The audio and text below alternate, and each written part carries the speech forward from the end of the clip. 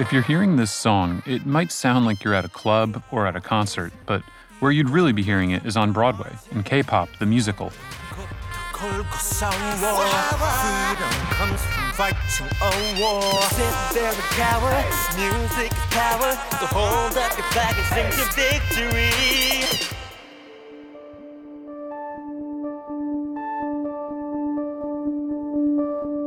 K-pop the musical is based on the lives of Korean pop bands and the industry behind them.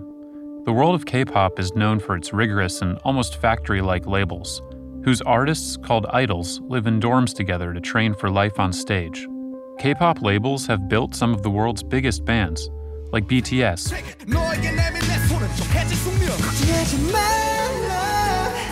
Blackpink, and 17.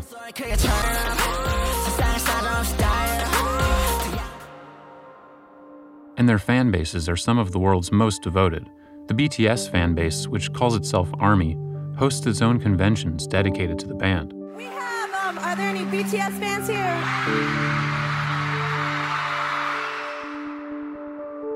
But the lives of K-pop idols are notoriously private. What they share is tightly controlled by their labels. The idols are a precious export, and their image is everything. Growing up listening to K-pop, writer Jason Kim spent years wondering what it's like to be a K-pop star. He wanted to bring that question to life on the Broadway stage. I still have that question, even after working on this for almost 10 years. I don't understand how somebody who has hundreds of millions of followers, whose every move is analyzed by the fandom, how they live.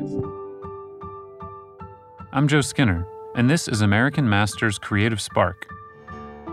In each episode, we bring you the story of how artists bring their creative work to life. For today's episode, Jason Kim breaks down the process and inspiration behind K-pop the musical.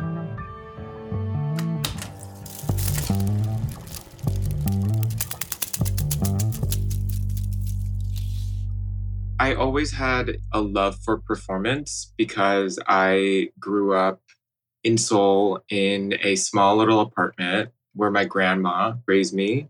And my grandma was born in 1916. So she just comes from a different world. I think the way that she kept herself entertained and occupied, especially during the war, was to tell stories and to kind of perform them. And when she was raising me in the 80s and 90s, she did that for me. And I thought that that was totally normal for a child to have your grandparent performing for you. So I became interested in theater because I think she planted that seed. When Jason was 10, his family moved a world away to St. Louis, Missouri, and one of the things from Seoul that he brought with him was his love for K-pop. I remember wearing out the tape that I had brought of this girl band named Finkel.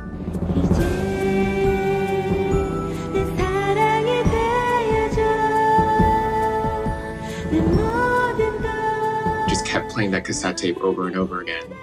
And really, K-pop started to represent, as a kid growing up in the Midwest, this connection to my home and my culture. And I especially loved the burgeoning hip-hop scene in K-pop back then. And so I was listening a lot to this band called Epic High.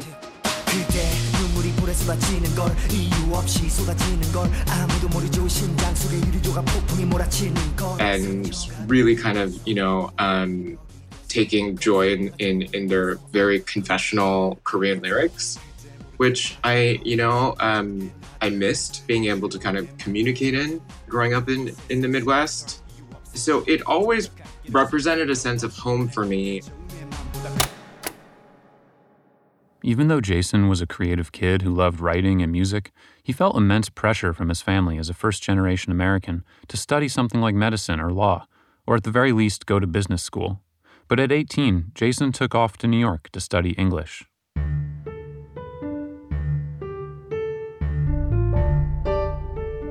I think I had this really romanticized idea of New York is, most writers do at some point. I fully thought I was going to go and just get off the plane and I would be Joan Didion. That didn't happen. I was one of those people that just devoured every single piece of not only performing art, but really as much culture and art as possible. I would stand in line for 3-4 hours so I could go see a new production of Traviata.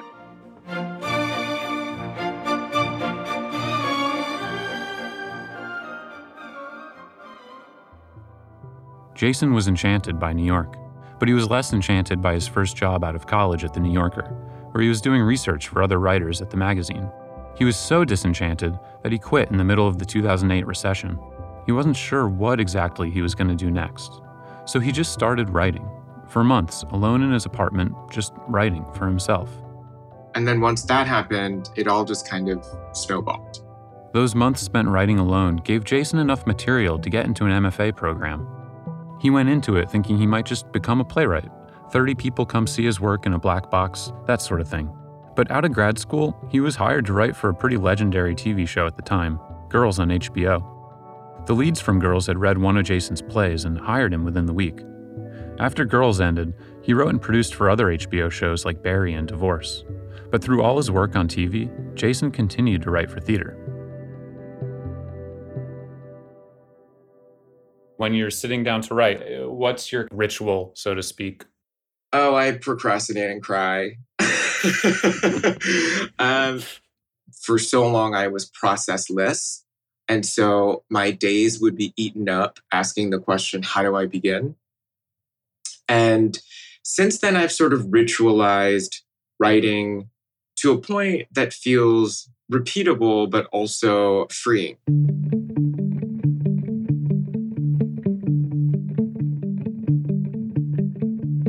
I have this routine where I get up as early as possible and I make myself coffee and I have a moment with my dog. And then I'm at my desk as soon as possible. And the first thing I write, it's a list of things that I can't get out of my head. And it could be anything from, God, that pizza last night was so good, to dread about my dad being sick, to questions that I might have regarding one of the characters' plot points. And so I make that list and then I meditate. After that, I come out of it still with my head buzzing, and then I start to write. And I really think I only have about 2 to 3 good hours of writing, max, in a day. And then I will do all the administrative work that's required of being a writer, which they don't tell you about. You don't realize that 90% of it is actually emails and phone calls. And I really make that separation of church and state because if I do one meeting, have one phone call, answer one email in that sacred time, I can't get back into it. When did K-pop the musical enter your life? 10 years ago, I was in a writer's group at a theater called Ars Nova. And I had wanted to write something, I didn't know what, based in the world of K-pop because I was fascinated by pop stars and the pressures that are exerted on pop stars. I'm always wondering when I go to a concert, like, what is BTS talking about as they leave the stage? What was it that made you want to be a performer, an artist? We have 200 reasons right in front of us. Come on. Oh, man. Are they fighting about something? Is there drama about something? Are they happy about something? Are they scared about something? Feeling vulnerable about something? And that's just where my brain immediately goes, the psychology of stardom and perfection. Luck would have it that others in the writing group, a director and some composers, were interested in the world of K-pop as well. So they started working together to write the first version of K-pop the musical. We all just kind of got match made. And we started banging our heads against the wall and seeing what would fall out. That's how the initial iteration of the show was born. In theater, it really looks like talking and doing exercises and meandering. You just try to go into every single corner of the subject at hand and see what you can find and see what seems interesting and see what sparks. I remember back then talking a lot about the industry as a political statement because K-pop had not yet really crossed over to the US. And so what does that mean?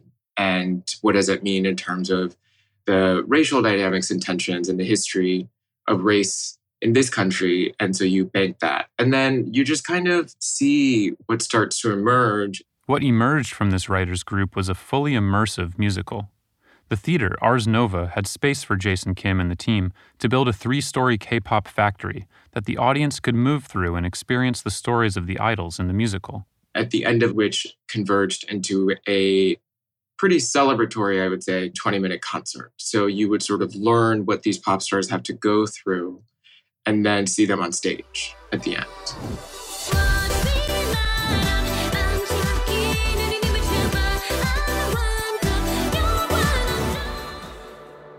The first iteration of K-pop the Musical ran in a small off-Broadway theater in 2017.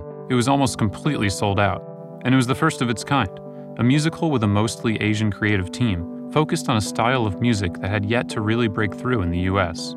Talks of producing a full run for Broadway started right away.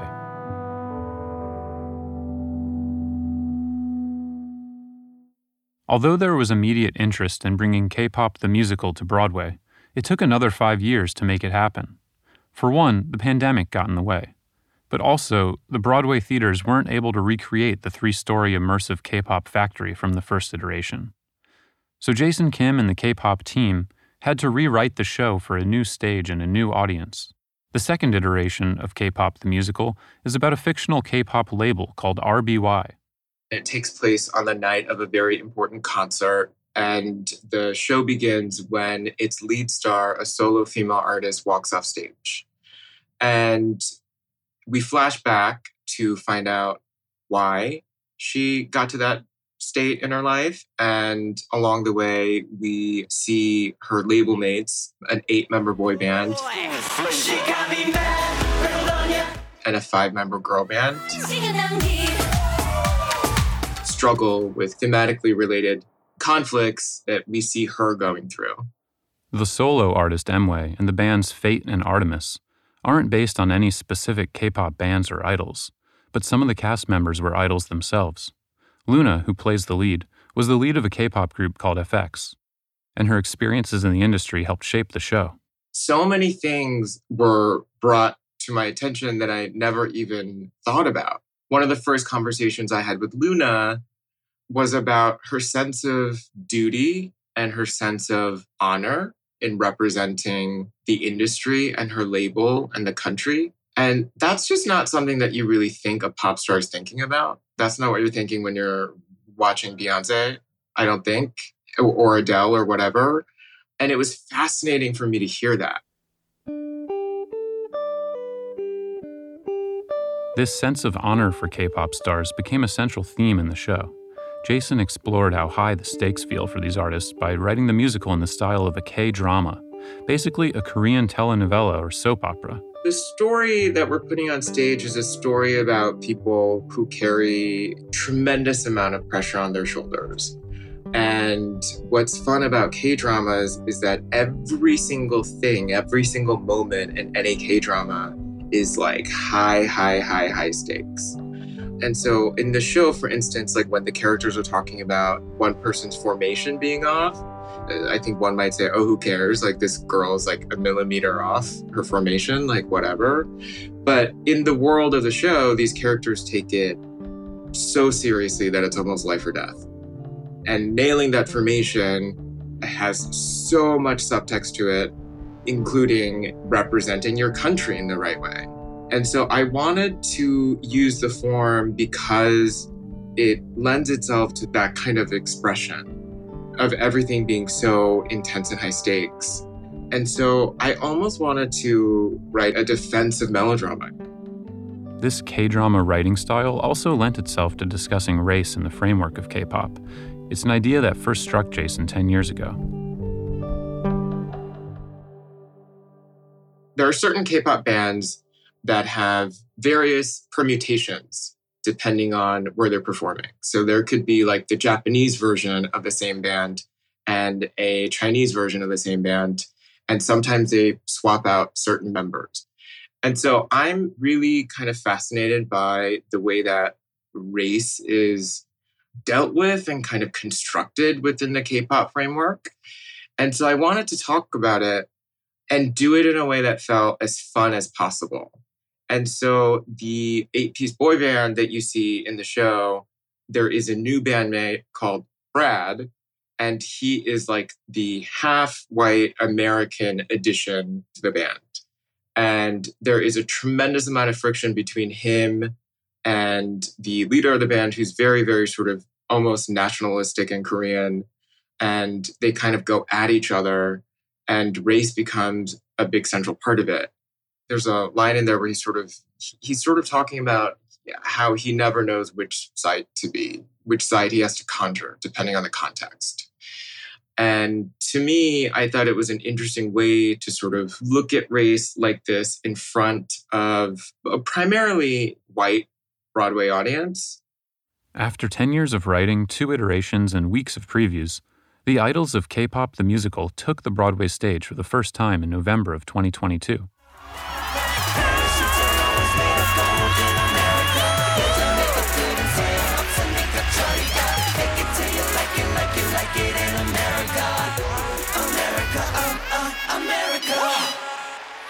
This was a huge moment for Jason and the team. K-pop the Musical was the first ever Broadway production that told a story centered on Korean experiences, with a majority of Korean talent in front of and behind the scenes. 18 performers made their Broadway debut, singing original music with both English and Korean lyrics. K-pop the Musical was truly the first of its kind. So when K-pop the Musical closed prematurely just 2 weeks after it opened, Jason wondered what could have happened if the show had more time to find its audience. An audience that traditional Broadway marketing just wasn't able to reach. The audience that did show up was dancing and screaming like they were at a real K-pop concert. Exactly what he was hoping for. I really hope that they feel the level of exhilaration that I think a lot of these global superstars feel, that this kind of pop music and performance, this mode of performance, is a heavenly reach.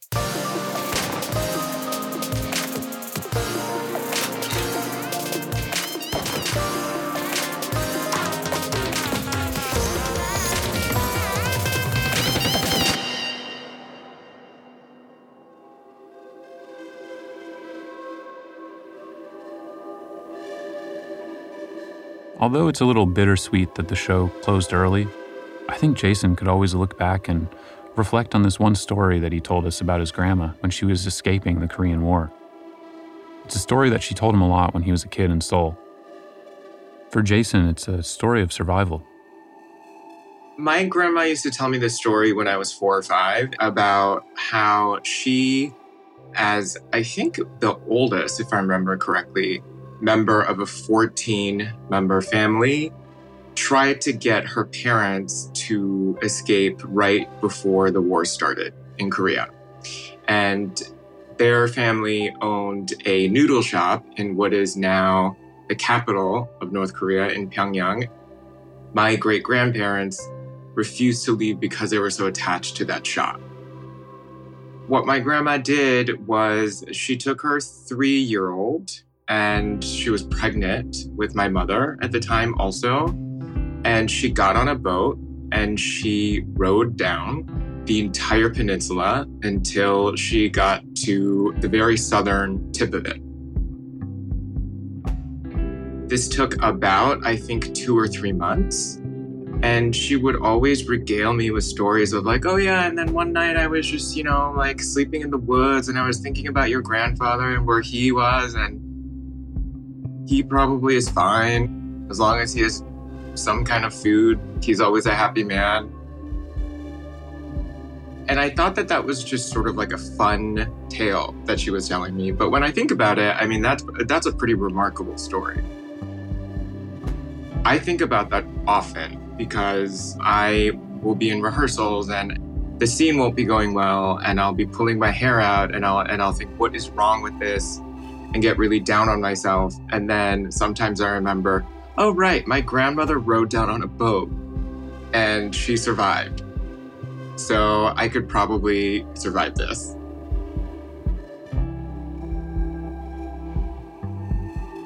A big thank you to Jason Kim for sharing his process with K-pop the musical.